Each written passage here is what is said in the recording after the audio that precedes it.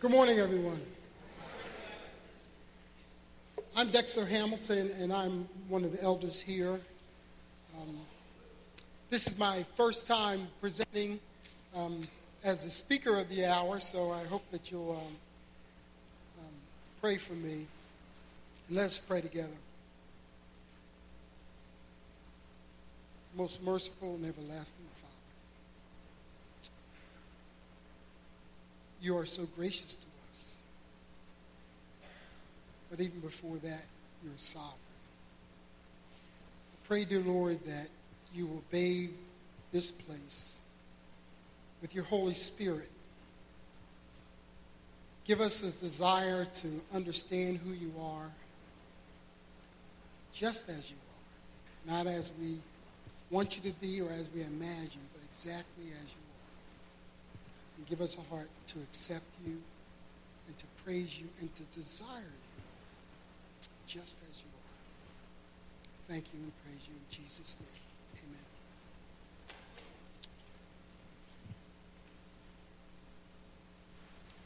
So I've had the pleasure of teaching Sunday school to the children, which was an adventure, and I think I learned more than they did, perhaps. I taught a class of 3rd, 4th, and 5th graders kind of all together. And we started in Genesis. But the concept that we started with first, for everything else, was sovereignty. And that God has the right to do whatever he wants to do. So I say that because we're going to need that for this message. But just remember that God has the right to do whatever he wants to do. The text is from the book of Ephesians, the 2nd chapter. And there's a lot in there, and there's a lot in that letter to the church of Ephesus, which was a very important city in the Roman Empire. It was the center of commerce. There were a lot of other gods that were involved in that place. And it was a pivotal place for the Apostle Paul in the early church. And there's so much in there, but we're going to look at Ephesians, the 2nd chapter, verses 1 through 10. And why don't we'll read that through, and then I'll go back and speak about some of the sections individually. As you know, you were dead in your transgressions and sins in which you used to live when you followed the ways of the world and of the ruler of the kingdom of the air, the spirit who is now at work in those who are disobedient.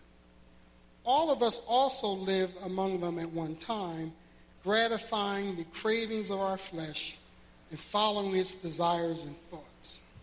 Like the rest, we were by nature deserving wrath. But because of his great love for us, God, who is rich in mercy, made us alive in Christ, even when we were dead in transgressions. It is by grace you have been saved. And God raised us up with Christ and seated us with him in heavenly realms in Christ Jesus, in order in the coming ages he might show his incomparable riches of his grace, expressed in his kindness to us in Christ Jesus. Let's read that one again from verse 6. And God raised us up with Christ and seated us with him in heavenly realms in Christ Jesus, in order that in the coming ages he might show the incomparable riches of his grace, expressed in his kindness to us in Christ Jesus. For it is by grace you have been saved through faith. And this is not from yourselves, but is a gift of God, not by works, so that no one can boast. For we are God's handiwork, created in Christ Jesus to do good works, which God prepared in advance for us to do.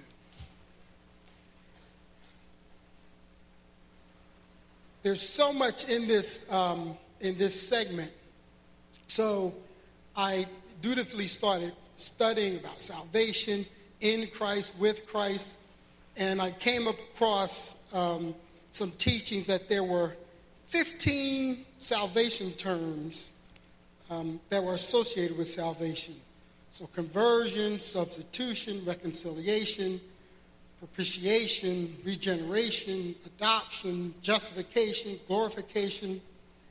And it was too much for me.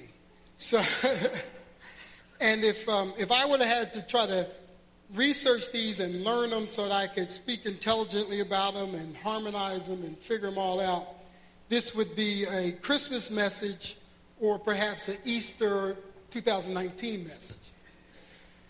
So the Holy Spirit led me to the point of this message, which is it's all about God, it's all about God, it's all about God. Even our salvation is about God and for his glory. We think our salvation is about us and just for us. Now, that includes us, obviously. But the core of it all, even in our salvation, is that it's all about God and his glory.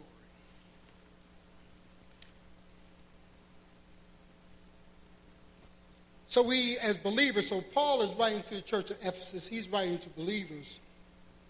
And when God interacts with us today, we often think about the things that concern us. So we think about the blessings we receive, the challenges we face, the mercy we receive, the deliverance we're granted, the sufferings we endure, the questions we have, the accomplishments we experience, the generosity we are given. And often our focus is us and how God is relating to us. But these things are not about us. These things are about God and God glorifying himself.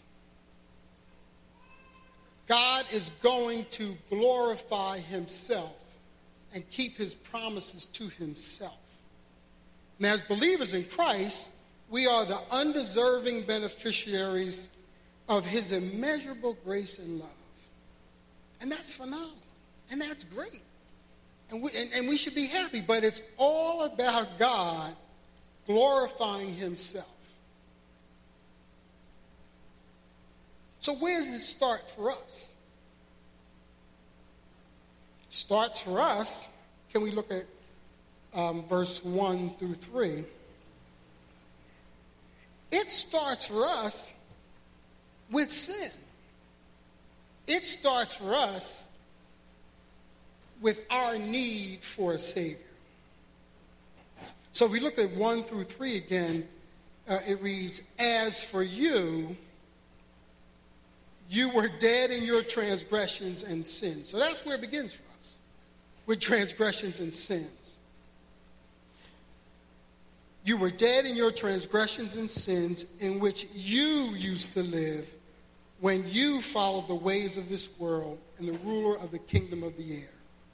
The Spirit is now at work in those who are disobedient. All of us who lived among them at one time, gratifying the cravings of our flesh and following its desires and thoughts. Like the rest, we were by nature deserving of wrath. Why were we deserving of wrath? Because God is going to glorify himself, and he's holy. He created us for fellowship with him, but that fellowship was broken through sin, through Adam's sin. And it can continue to be broken through our sin. But God must judge sin. There must be a payment. There must be a sacrifice. So for us, it starts with sin and our sin that has separated us. So it's not just eternal forces. It's us. It's you. It's me. But God did what no one else could do because he has a desire for fellowship with us. He has a desire to be reconciled with us. He has desire to show the most magnificent gift of all the universe and all imaginable. That he's going to take these undeserving folks, us, and bestow upon them his very righteousness. Just imagine that. Imagine that. Only he could do that. Let's look at verses 4 to 5. But because of his great love for us, God, who is rich in mercy, made us alive with Christ, even when we were dead in transgressions. It is by grace that we have been saved. Made alive, life. Those words are connected. And in the New Testament, there's sort of three concepts that circle around a life and alive. One is similar to biology. I'm not going to dig precisely into the Greek because too many of you know much more Greek than I do. But I'll give you the concepts because the Holy Spirit said, stay there, that's safe.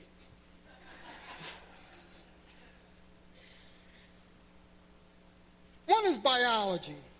So what's this life? What's this alive? Living beings, animals, plants, insects. That's life. They're alive. But when we're talking about being alive with Christ, being alive in Christ, we're not talking about the same kind of life that a plant might have or an animal might have.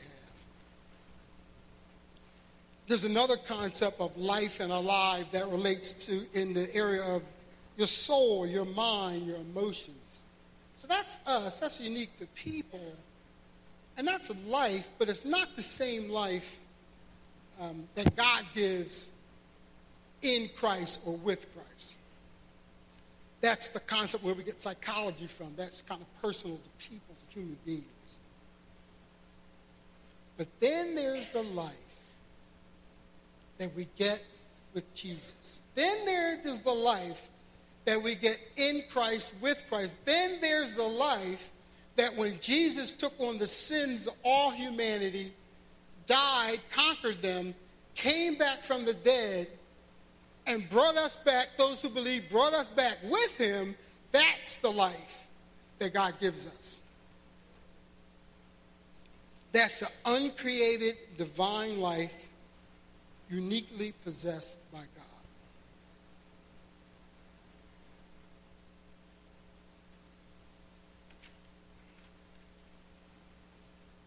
John 14:6.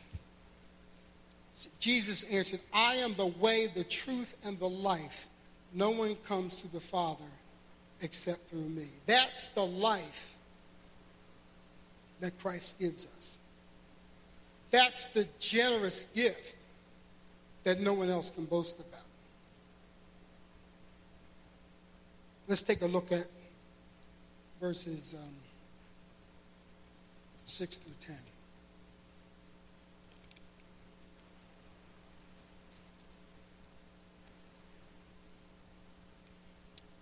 And God raised us up with Christ and seated us with him in heavenly realms in Christ Jesus.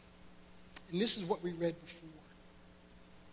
In order that in the coming ages he might show the incomparable riches of his grace expressed in his kindness to us in Christ Jesus. God saved us for his glory.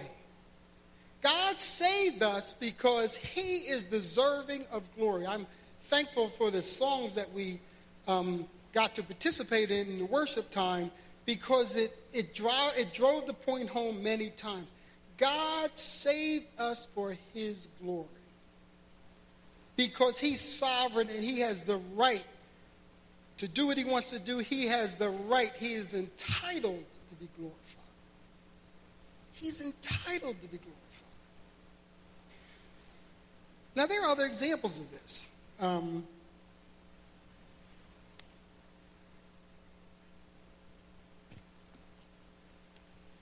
We don't have to turn there, but Well, why don't we go there? Can you get us Exodus 6, 28 and 30, and over into 7? So we can set the stage. Israel was captive in Egypt, and they were crying for deliverance. And God selected Moses to deliver them. And we'll pick it up here. Now when the Lord spoke to Moses in Egypt, he said to him, I am the Lord. Tell Pharaoh, king of Egypt, everything I tell you. But Moses was a bit reluctant, right? But Moses said to the Lord, since I speak with faltering lips, why would Pharaoh listen to me? Moving over into chapter 7 of Exodus. Then the Lord said to Moses, see, I have made you like a god to Pharaoh, and your brother Aaron will be your prophet. You are to say everything I command you, and your brother Aaron is to tell Pharaoh to let the Israelites go out of his country. But I will harden Pharaoh's heart, and though I multiply my signs and wonders in Egypt, he will not listen to you. Then I will lay my hand on Egypt, and with the mighty acts of judgment, I will bring out my divisions, my people, the Israelites. And the Egyptians will know that I am the Lord when I stretch out my hand against Egypt and bring the Israelites out of it. God said he was going to harden Pharaoh's heart. So there were 10 plagues, and if you read the entirety of the plagues, sometimes Pharaoh was like getting the message. He was getting the message a couple of times. But then it says at least 8 or 9 or maybe 10 times, God hardened Pharaoh's heart. Now, Pharaoh hardened his heart a couple of times on his own, but many times it said God hardened Pharaoh's heart. Why? Why did God harden Pharaoh's heart? We know right here. It's so that Egypt will know who is the God of Israel. There's not going to be any mistake about it. I'm going to pick Moses, this guy who doesn't speak well. I'm going to visit these calamities upon Egypt. Pharaoh might want to say, okay, this is too much. Let these people out of here. But then God says, I'm going to harden their heart. Why? Because God wanted everyone to know who was delivering Israel. It was him, and he wanted to be glorified. And if we look at throughout the rest of the Old Testament, even into the New Testament, that comes back. Aren't I the God who led you out of the land of Egypt? God reminds us of that. God reminds us of that. Because God wants to be glorified. And I was a little concerned about this, and I saw I had some good company with a few other scholars, so that put me a little more at ease. I did find an article by John Piper, and the title was a little concerning. It says, is God for us or for himself? Now, we know the answer to that. God is both. But he starts out being for himself, right? But he's also for us. But he starts off being for himself. And it reads, God does not merely wait to be exalted for his power and righteousness and mercy. He has taken the initiative from all eternity to exalt his own name in the earth and to display his glory. Everything he does is motivated by his desire to be glorified. Now that may turn some people off. And there are even some commentators who take on that position. But that's why we start out with the definition of sovereignty. God has the right to do whatever he wants to do. Those of you who might be fans of The Purpose-Driven Life by Rick Warren, in chapter 7, he starts off, the reason for everything. And then it says, it's all for him. The ultimate goal of the universe is to show the glory of God. It is the reason for everything that exists, including you. God made it all for his glory. Without God's glory, there would be nothing.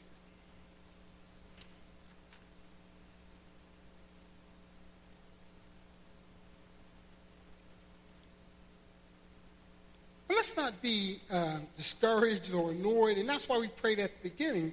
We want to accept God's sovereignty. God's sovereignty over us. God's sovereignty over what happens to us. God's sovereignty over the way that he decides to plot the course of our life. Now, I guess I'd like to, as I was thinking about this, preparing this, I was thinking, well, life is full of, in the 21st century, we've got all kinds of choices, all kinds of conveniences. And I have become that middle-aged, borderline older man telling these sort of horror stories that I can remember when I was a little kid. So here's a couple of them. We have a lot of choices and convenience, but I can remember, and I think a few of you also can remember, when the only TV in the house was a modest black and white TV that only had 3 or 4 channels, that you had to walk across the room to change the channel. Now, I know some of the younger people are like, that must be like a ghost story. It really couldn't have been that way. It's not a ghost story. It's actually true. Now you don't even have to go to the store, right? You can order things online. You can date electronically. Newsflash to young people, it's much more fun dating in person. If I'm old-fashioned, I'm not giving up that one, right? But you can order your coffee in advance. We're going to have driverless cars. I heard something just this morning, the thought that facial recognition technology, some people think could mean the end of door keys, car keys, passports, credit cards, even currency. They'll just flash your face and they'll have everything they need to know from your face, and that all your security will be in the facial recognition technology. And I won't sort of pick on the 21st century. Mankind has always wanted convenience, always wanted choices.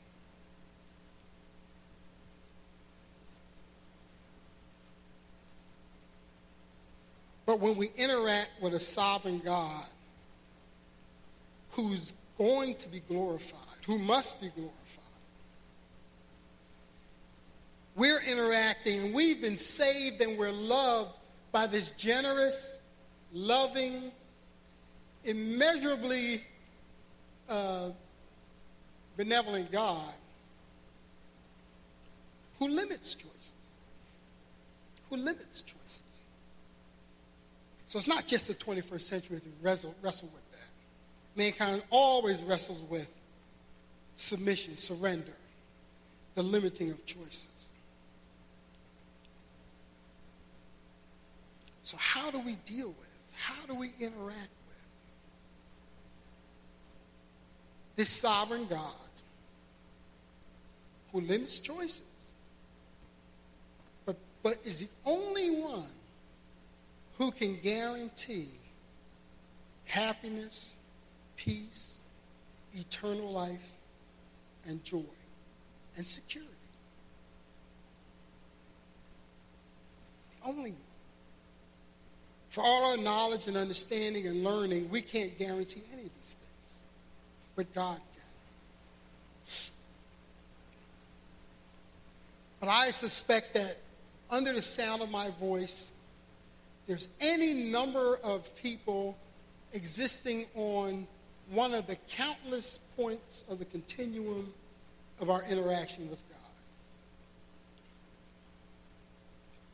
I would presume that some don't have a relationship with God through Jesus Christ. And in a few moments, you're going to have an opportunity to pray with someone,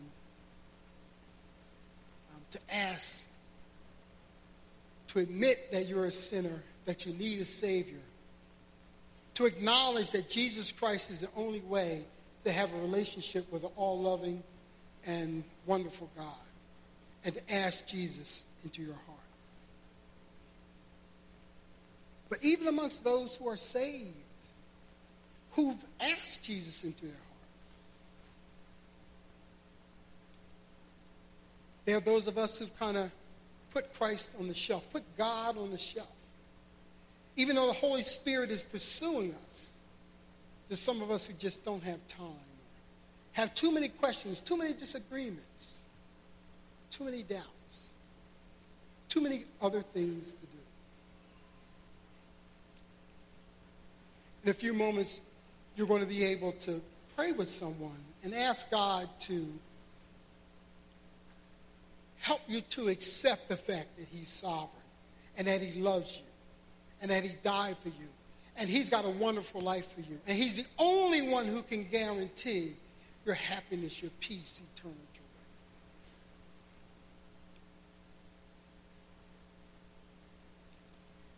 I assume that there are some of us who we make an effort. God's not on the shelf. We're involved in ministry. We're surrendered to a point. But we still have doubts. We still have questions. We still have disagreements. There's going to be a time in a few moments where you can come up and have someone to pray with you, to ask you to help, to ask God to help you accept who he is and his sovereignty and the plan that he has for your life.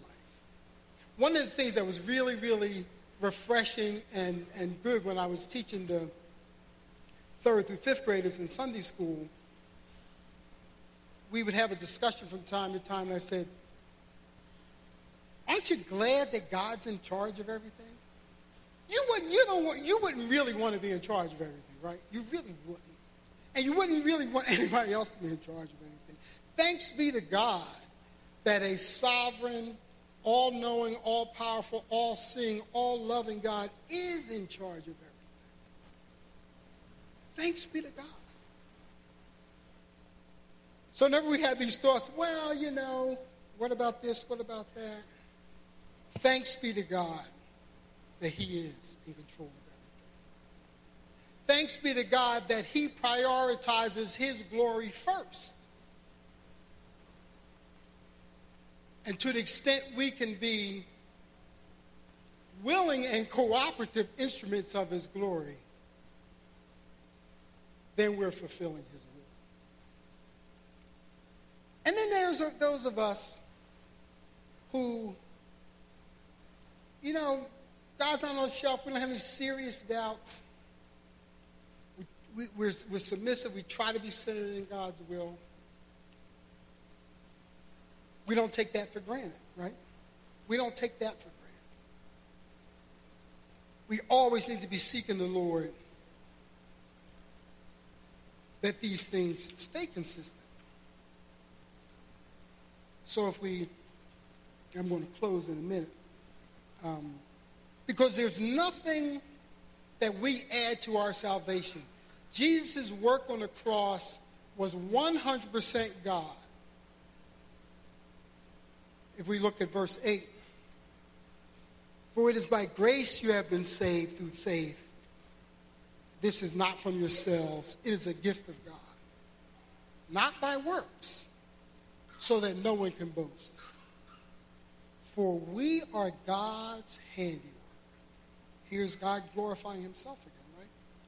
Created in Christ Jesus to do good works, which God prepared in advance for us to do. So even if you are the submissive Christian, even if you're fulfilling your role as husband, as father, as wife, as daughter, as child, a single person, like really sold out for the Lord, even if you're doing all those things, you're feeding the poor, you're praying for people, you're active in church, you're witnessing, you're doing all those things, don't get comfortable. Why?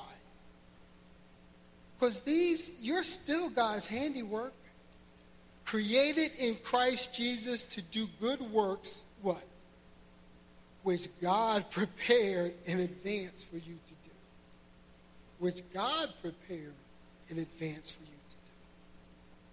So in a few moments, if you're in that category, you can come up and, if you would like, and have some pray for you. That grounding is consistent. Don't take it for granted, because it's not you, right? It's not you. So we all need the Lord. We all need Jesus. We all need the Holy Spirit with us daily, pushing us, encouraging us, convicting us to stay and remain in God's will. Amen? Amen. If the worship team would come up.